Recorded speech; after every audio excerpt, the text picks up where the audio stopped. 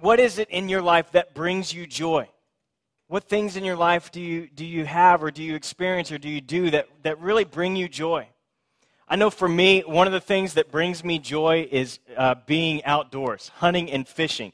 Man, I love it. I love being outdoors, and there is nothing more fun to me than going out with a group of friends and shooting birds out of the sky. But that's not the best part.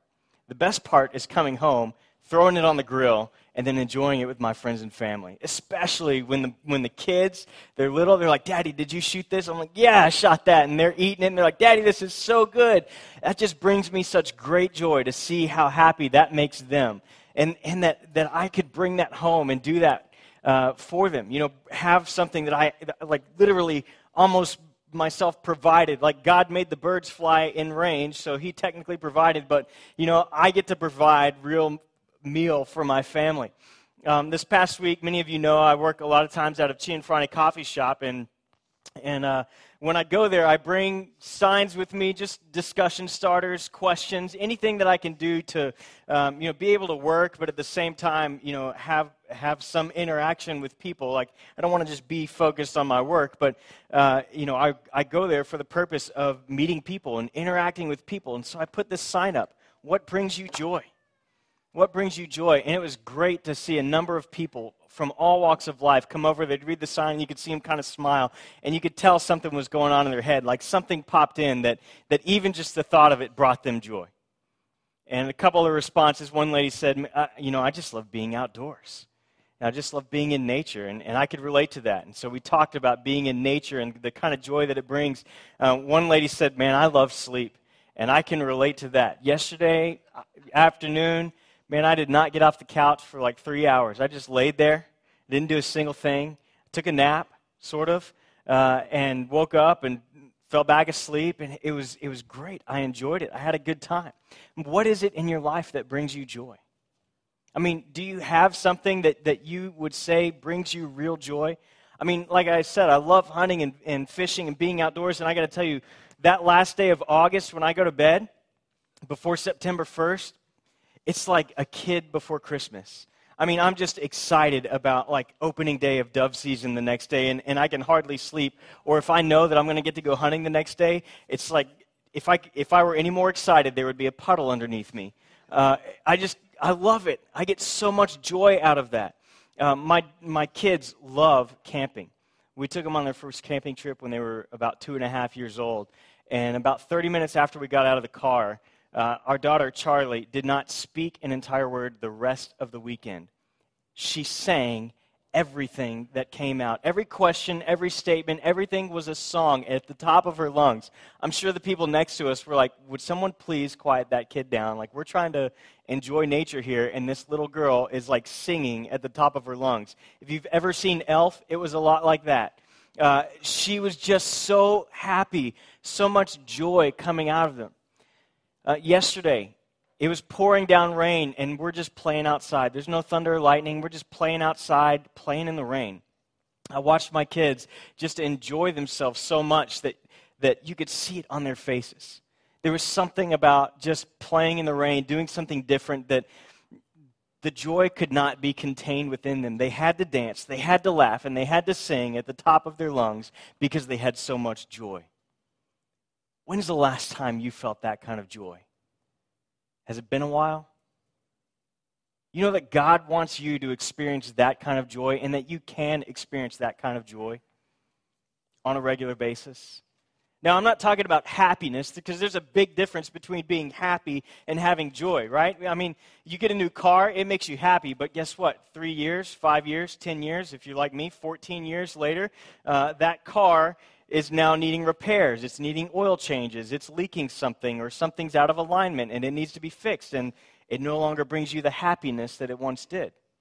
Maybe you think a new house, that'll make me happy. Well, you know what? You get a new house, and pretty soon you've got things that need to be repaired. The faucet's leaking, the toilet's running, the foundation's cracked, your cabinets need to be resurfaced, whatever it is. You know, you have things that bring you happiness, but they don't really bring you joy. You see, happiness is oftentimes, it just depends on the external factors. Like something external, like I get something new or somebody does something for me and I'm happy. But joy is something that is internal that cannot be taken away from you. It can't be taken away from you. One of the things that brings me the greatest joy in my entire life is my kids. There is nothing that could ever take that kind of joy away from me. I love our triplets. They're 3 years old. One of my favorite things to do is to tickle them to the point, like all three of them, tickle them at the same time to the point where there's no more laughter coming out. It's just like inhaling. I mean, that is the best thing in my entire life that I can ever do. And I come home, sometimes you have a long day, you've been gone since 6 o'clock in the morning and it's 7 o'clock at night. You come home and I'm playing with my kids and it's like there's nothing that could take this away from me. Yes, something could happen and my kids could die or whatever, but nothing could take that moment away from me. And I can remember those moments, and it just puts a smile on my face to think about those. That's joy. And God desires for each and every one of us to experience that kind of joy. And over the next couple of weeks, we're going to be studying the book of Philippians, and we're going to be going on a little bit of a joy ride. Right? Summertime's coming up, and I thought it would be fun if we had a little bit of a vacation, road trip type theme. So we're going to be going on a joyride through the book of Philippians. And we're going to be seeing what the Apostle Paul says about what it's like to live the Christian life, the life of a believer, someone who's put their trust in Jesus Christ, in the joy that they can experience. A little bit of background of that book. If you want to go ahead and open your Bibles, we'll be in Philippians chapter 1, but just a little bit of background to this book is it was written by the Apostle Paul while he's in prison. Now, if you want to know a little bit more about the founding of the church in Philippi, you can go to Acts chapter 16 and read about it there, where Paul goes and he meets with a woman named Lydia, and he sees her come to faith in Jesus Christ, and then her household, and then a slave girl, and then a Roman soldier, prison guard, comes to faith. You can read all about that there. But Paul has to leave pretty quickly because people are pretty upset with some of the stuff that he's doing there, because more and more people are coming to faith, and they're losing money because of it. There's no more sacrifices. There's no more, not as many people are coming to this one girl who was... she was able to tell the future by a demon. And Paul casts that demon out of her. She comes to faith. And they're like, hey, you just took away our livelihood. We were making money off this girl. We want you gone. So they get rid of him. They run him out of town. So he's not there for very long. And Paul is in prison, and he's writing this letter. He's writing this letter to the people of Philippi. And, I mean, the guy's in prison. He's been shipwrecked. Throughout his journeys, he's been... 2 times he's been beaten with 39 lashes, which 40 was considered a death penalty. Twice. Multiple times he's been beaten by crowds. There was one time they drug him out of the city, they stoned him, they thought he was dead, they left him there, and he gets back up and walks back into the city. I mean, this guy has not had it easy. In fact, this time when he was arrested illegally. It wasn't a lawful arrest. And now he's been in prison, and now he's had trials, and he's on his way to Rome. He's in Rome, awaiting trial before Caesar. Yet, when he writes this letter, overwhelmingly, the theme that stands out is this idea of joy. 16 times in 4 short chapters, the idea of joy, rejoice, be glad, comes up over and over and over and over again. How is it that in the midst of such horrible, unwelcome circumstances, could someone have such joy? Well, if you'll open your Bibles with me to Philippians chapter 1, we'll see over the next few weeks that God does something in us that allows us to go on this joy ride. Let's begin in chapter 1, verse 3. Paul has already introduced himself in the letter with Timothy, who was with him when he founded the church, and he says he's writing to all the saints, that's all the believers in Christ Jesus that are in Philippi, together with the overseers and deacons. Grace and peace be you from God our Father and the Lord Jesus Christ. And then he says this, I thank God every time I remember you in my prayers. In all my prayers for you, I always pray with what? With joy. Because of your partnership in the gospel from the first day until now, being confident of this, that he who began a good work in you will carry it out to completion until the day of Christ Jesus. we see Paul's joy immediately comes through because of faith in Jesus Christ. Like, it starts there. Paul has a relationship with God through faith in Jesus Christ. And if you see one thing throughout this chapter and throughout this book, it's that the ride of your life, experiencing that kind of joy, begins by being single-minded. Paul has one thing on his mind at all times. That's the gospel. It's Jesus Christ. And the only way you get to that point is first by beginning a relationship with Jesus Christ. It has to start there. Because Paul, when he came to the city of Philippi, the message that he preached, the reason that he says that he who began a good work in you will carry it out to completion until the day of Jesus Christ. He's talking about their faith. That God is going to continue to build and draw them closer and closer into fellowship with himself as their faith grows. But it all started that moment that they recognized, number one, man, I've done some things that God calls sin, and because of that, I'm separated from him. And Paul comes with this message of how they can be reconciled to God through Jesus Christ, who on the cross died for our sins and rose from the dead. And Paul comes and he preaches that message, and he says, all you have to do is trust that Jesus' death on the cross, that when he died for your sins. And put your trust in that. And you'll be saved. And you'll know that no matter what happens, you'll spend eternity in heaven with God, that you are now secure. Romans 8 says there is now no condemnation for those who are in Christ Jesus. I mean, think about that. Paul's in prison. He's possibly facing death. And I'm sure those words that he's written elsewhere, there's now no condemnation for those who are in Christ Jesus, keep coming to his mind. That no matter what happens, man, I'm going to heaven. Like, all this other stuff is not good, but there's something more coming.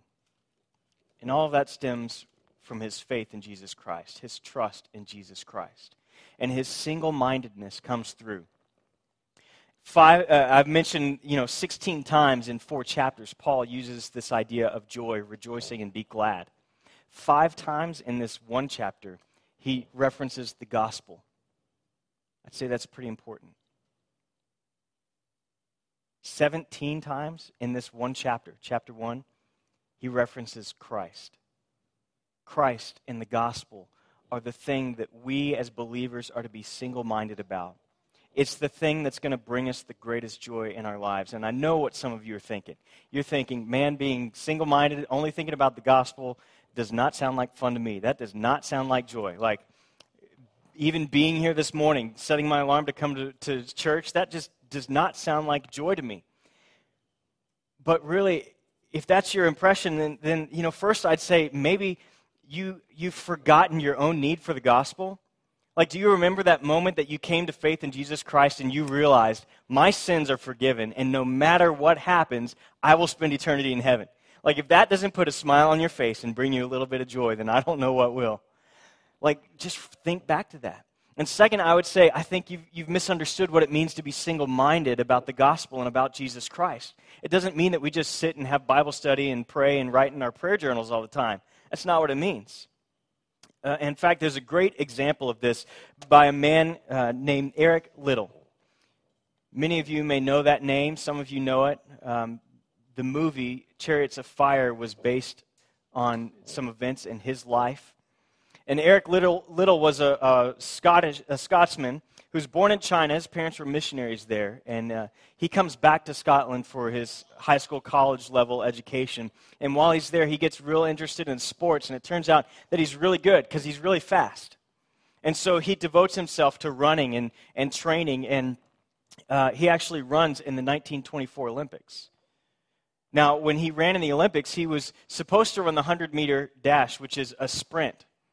But that race was scheduled for Sunday. So he decided he wasn't going to run because he was using Sunday as a Sabbath. He didn't believe that he should run on a Sunday. And so he ends up running the 400 meters, which is a mid-distance race, which is completely different than an all-out sprint. You've got to know how fast to start and when to have your kick so that you don't burn out before everyone else, or that you don't go too slow that by the time you step it up and you're ready to go all out, everyone's so far ahead of you that you can't do it. This is a race he hadn't trained for. but he wins the gold medal and he brings it home. And there's a point in his training where his sister Jenny, who's there in Scotland with him, comes to him and says, look, you need to go back in the mission field. You need to go back. Don't forget what we came here for. Don't forget. Remember to be single-minded. And here's what Eric Liddell says to that. I've decided. I'm going back to China. The missionary service have accepted me. Oh, oh, I'm so pleased.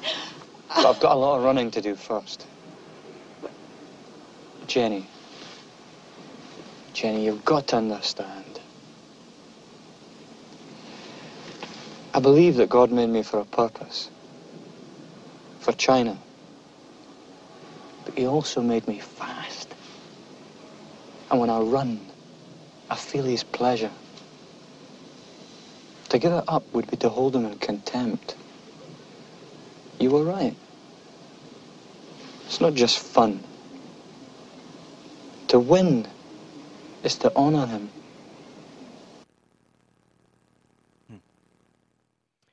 God made me for a purpose. But when I run, I feel his pleasure. Like running was something that brought Eric Liddell joy because he knew that through his running, it not only gave him a platform for the gospel, but he could feel God's pleasure. But he never forgot that God made him for a purpose.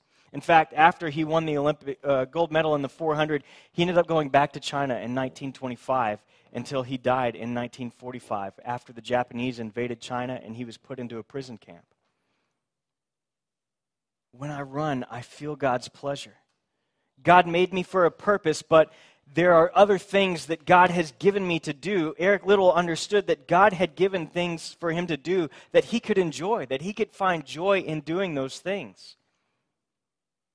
And part of the joy in doing those things was bringing God glory. Like, it brings God glory for me to win. What is it in your life that you would say, when I do this, I feel God's pleasure? I'll give you a hint. It can't be sin. Like, we can enjoy sin, right? We've all been there. We've been doing sin, and you know it's sin, and you're like, man, but this is so good. I'm going to do it anyways. You can't do that. You can feel God's pleasure. What is it in your life that you do that you feel God's pleasure? That you can feel that joy. What is it? Because God desires for you to find that thing, to experience his joy, and then do that for his pleasure. So, as our kids get older, I hope they play sports. But I understand that them being on a sports team is not the end game. The end game, my single-mindedness says, God, why have you put us on this team with these families? Like, what is it that you want us to accomplish? I hope our kids are good. If I end up coaching and they're not good, man, they're going to have a really hard time riding the pine because Daddy likes to win. But God, why have you put us on this team? God, why are our kids in this class? God, why do you have us in this neighborhood with these neighbors? Like, I love cooking out, and I love inviting our neighbors over to cook out because there's something about meat over fire that brings out the man in me, and I love it, and I love sharing it with other people. So God, why is it that this brings me such joy? Like, what do you want me to do with this? What is there in your life that God has given you that you say, man, this brings me joy? And you know what? I want to honor God through that. That's what it means to be single-minded. That you find the things that you're already doing that you can use to honor God. That's the single-mindedness that we should have.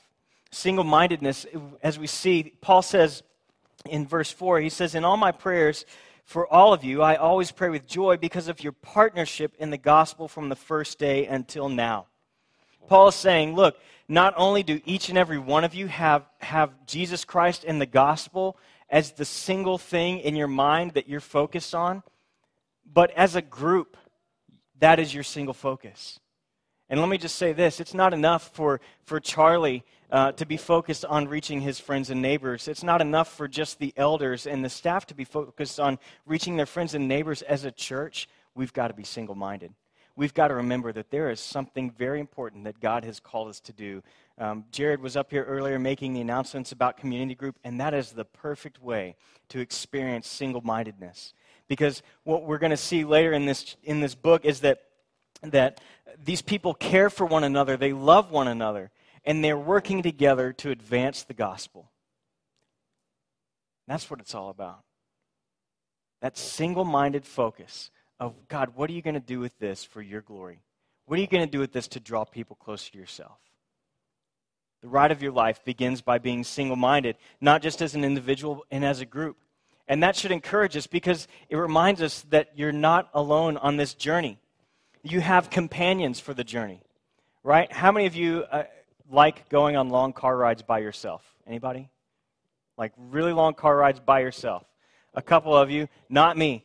Like I would rather have a group of people in the car with me, mainly because I'm not very good at driving long distances and I fall asleep. So that's not a good thing. A lot of times we get like through Austin or through Dallas or through Houston and I'm like, honey, you got to drive. Like 2 hours is my limit. I'm done. You're going to have to drive. She's like, I'm pregnant. And I'm like, yeah, but I need to sleep. Like, I just want to fall asleep in the car. But if I'm with my family, my friends, we're playing games, we're singing, we're having a good time. You're playing road games. You're looking at all these signs and having fun. But there's something about having companions for the journey that's encouraging. Let's look at what Paul says in verse 5. He says, your partnership in the gospel from the first day until now. From the very beginning, these people placed their faith in Jesus Christ and immediately went out. Lydia immediately goes out and she begins sharing the gospel with her family, with her whole household.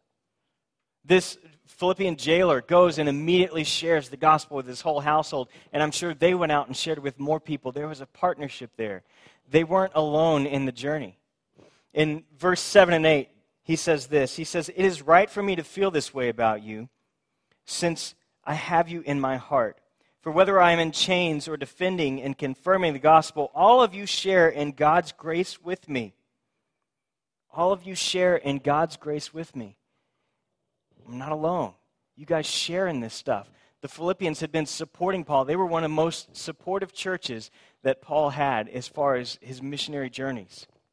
We're going to see in chapter 2 that they actually sent a man to go and bring Paul a gift and to encourage Paul that, hey, keep fighting the good fight. Man, we all wish we could go on this missionary journey with you, but we can't. So we want to be with you and encourage you. Paul says you get to experience God's grace through that, because of that. And then in verse 9, he says this, and my prayer is this, that your love may abound more and more in knowledge and depth of insight, so that you may be able to discern what is best and may be pure and blameless until the day of Christ. Paul says that my prayer is that your love may abound more and more. That word abound there, the word that he uses is like the image of a cup that's overflowing or a river that's overflowing its banks. And he says, I just want you to abound. Like that cup is overflowing and someone's still pouring in you to the point that it continues to overflow. There's this continual overflowing in your life that I want you to experience. He goes on and he says that you may abound more and more in knowledge and depth of insight. That word knowledge there's two words that are commonly used in the Greek for knowledge. One is gnosis, one is epignosis. And this word here, gnosis, is kind of like, I know that. I read it in a book. I know that 2 + 2 is 4, right? I can read that in a book and know that. Epignosis, which is the word that's used here, means that you've experienced that. That you've taken 2 cookies and gotten 2 more cookies, and now you know that you have 4 cookies. Like you've experienced it. You know it for a fact. And Paul says, I want you to experience this love. I want you to experience God. I want you to experience this kind of joy and depth of insight. It's that insight when Paul's not talking about, that you can quote a lot of Scripture and you know what it means, but insight into the heart and mind of God. Like, God, what would you have me do? That's Paul's prayer for them. That they would have that kind of knowledge and depth of insight. Experiential knowledge, that they would be able to know God's ways and his love, and they would be able to love others more. That they would be able to love God more, and they'd be able to love others more. And the purpose for that is so that they can be pure and blameless. Pure and blameless. That word for pure is the word that they used. Sincere is a better word to translate it. Sincere. And that word was used by people that would be in the marketplace, and they'd be selling something, and they'd ask, is this real? And they'd say, it's sincere. Like, you can take it in the sunlight and look at it. Recently, we went with my wife to purchase some makeup. She needed some new makeup, and I don't know anything about makeup, but apparently the color that you buy matters for, what was it, foundation? Like, it's got to match the color of your skin, or it's going to look wrong. And so she's asking my opinion. And the only thing I knew to do was like, okay, we're in a store with fluorescent lights. Go to the sunlight so I can see what it really looks like. Like, that's the only thing I knew to do. Like, when you paint a room, you don't just turn the lights on at night and paint the room. You wait for the sunlight to see, do I like this color or not? Right? You've got to test it in the sunlight, and that's the idea. Paul's saying, I want you to be tested as in the daylight, that you would be blameless. He's talking about this in community, and he says, look, what you need to understand is I want you to ask yourself this kind of question. Are my motives are going to be tested by God when Jesus Christ returns? So I need to be asking myself these questions when I'm talking about enjoying myself and having joy. Number one, is what I'm doing going to cause someone else to stumble? And number two, if Jesus were to come back right now and catch me doing this, would I be ashamed? Like, what if the answer is no to both of those, then go for it and do it with joy and honor God and bring others along with you for the ride. Paul says three things in this short little section. He says, I've got you in my mind, I remember you. He says, I have you in my heart. And then he says, I have you in my prayers. Do you have your brothers and sisters in Jesus Christ in your heart, mind, and prayers? Do you have your friends and neighbors who need to know Jesus in your heart, mind, and prayers? When you begin praying for people, when you begin thinking about them, when you begin to love other people with the love of God, you're going to experience that kind of joy. You're going to experience joy. But it's not always going to be perfect. There are going to be things that come up that can be discouraging. To use a road trip term, it might be a detour. But don't be discouraged by the detours. Don't be discouraged by the detours. When I was in 6th grade, it was the last family vacation that I ever went on with my family. My sister was graduating high school. This was our last chance to go on a family vacation. And we've affectionately labeled it the vacation from hell. It was the absolute worst vacation. Like, Clark Griswold has nothing on this family vacation. It was awful. Like, before we even left town, just so you know, we were going to go to Colorado. My parents had borrowed someone's pop-up trailer, and we were going to pull it behind this 1990 Ford Taurus, which was not designed to pull a pop-up trailer with all of our stuff in it. So we're like low-riding, dragging. Anytime we'd come out of a parking lot, you could hear scrape on the bottom. We took it to Sears before we even left town. We're like, we need new shocks or struts or whatever. And they're like, we can't do anything. So we decided to go anyways. Long story short, there were multiple flat tires.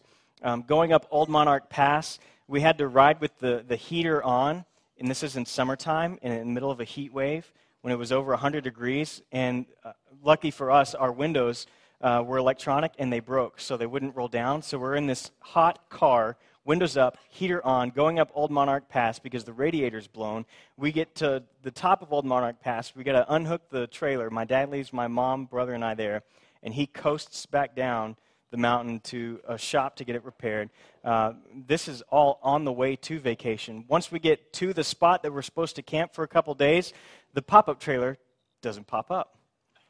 All of our stuff stuck inside. We have no way to get it out. No one can get it fixed. We have no place to sleep. We have no tent with us. We were planning on sleeping in the trailer.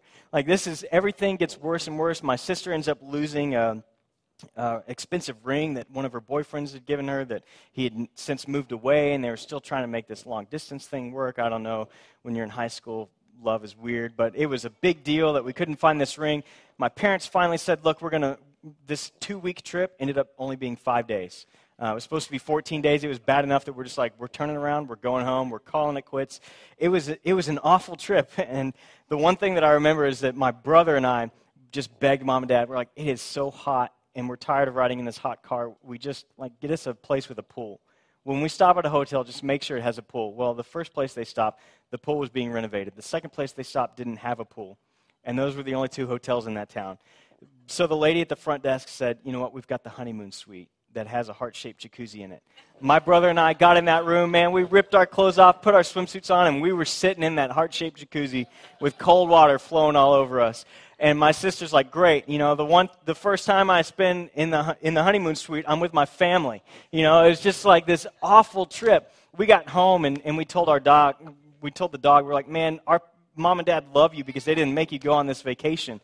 And anytime we'd start fighting, my parents would be like, hey, don't make us take you on vacation. It was awful, but if we look back on that and we think about all the detours, all the bad stuff that came up on that trip, running out of gas multiple times, running on fumes to get to a gas station, and our family laughs about it. We think on those times with joy.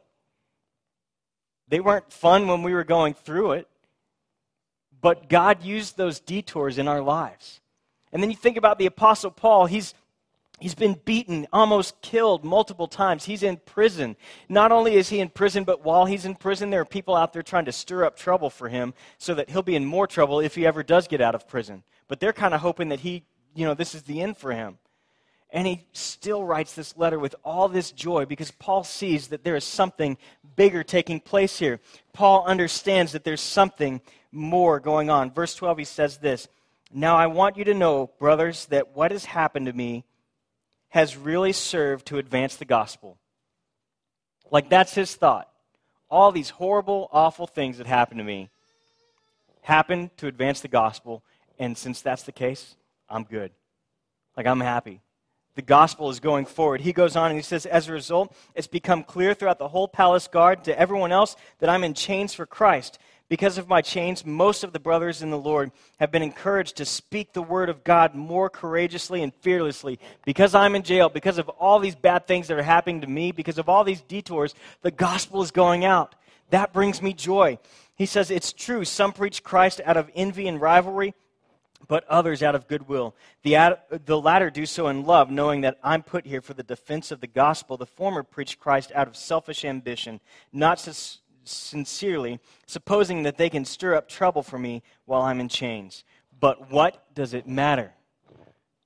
The important thing is that in every way, whether from false motives or true, what does it say there? Christ is preached. And because of this, I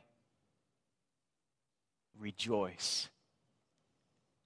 Do you have that kind of joy in your life? That you can look and say, man, no matter what happens, I know God is using this. I know God is using this. And the thing is, Paul is probably not sitting there excited, happy, going along, everything in his jail cell, because it's not a very fun time, but he has a peace. He has a joy that nobody can take away from him. In fact, he's telling all these jailers about Jesus while he's chained to them, and some of them are coming to faith.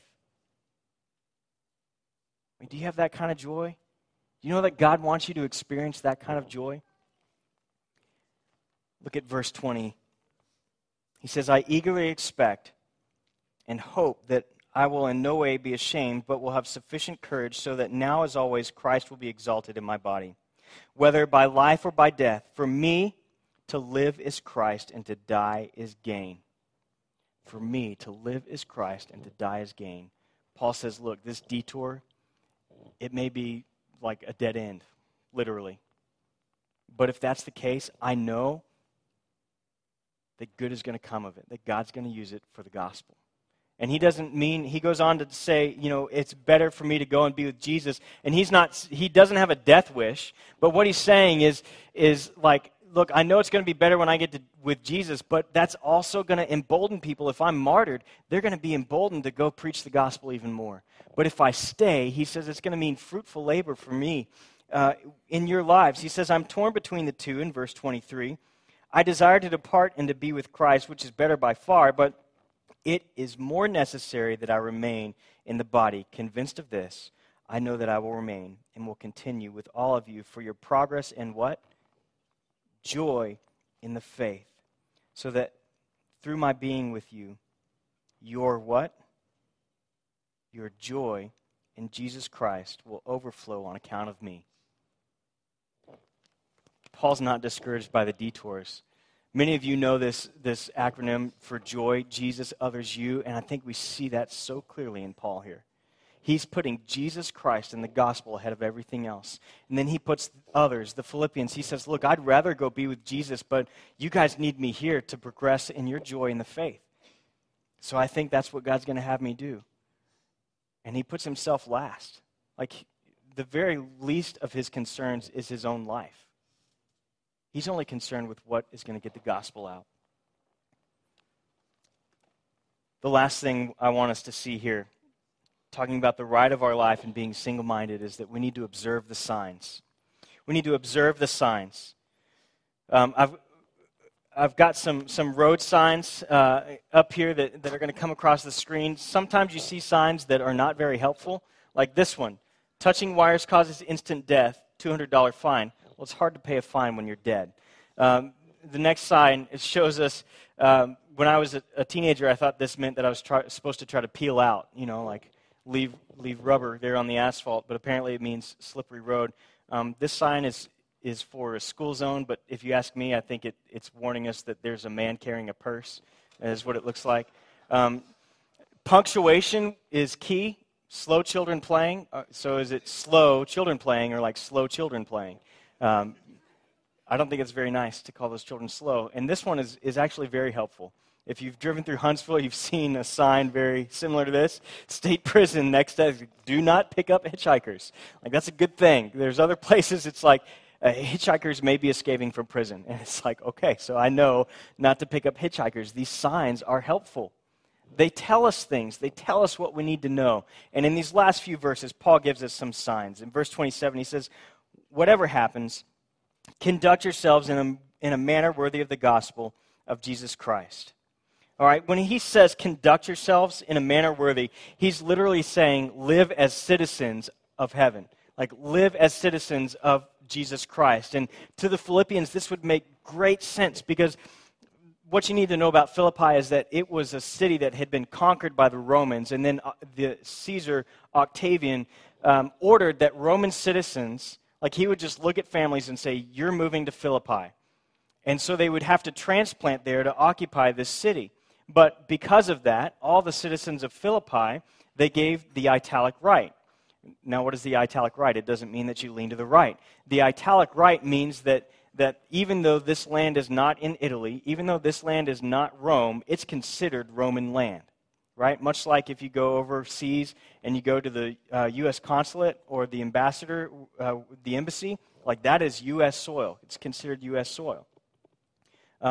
So these people living there would understand that, okay, we don't live in Rome, but we're citizens of Rome. We don't live in heaven, but we're citizens of heaven. And so he's saying, conduct yourselves as people who are citizens of heaven. He goes on.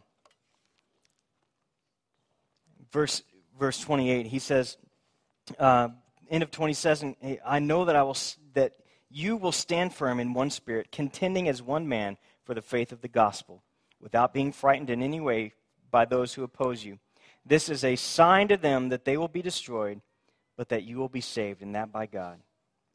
For it has been granted to you, on behalf of Christ, not only to believe in him, but also to suffer for him, since you are going through the same struggle that you saw I had, and now hear that I have.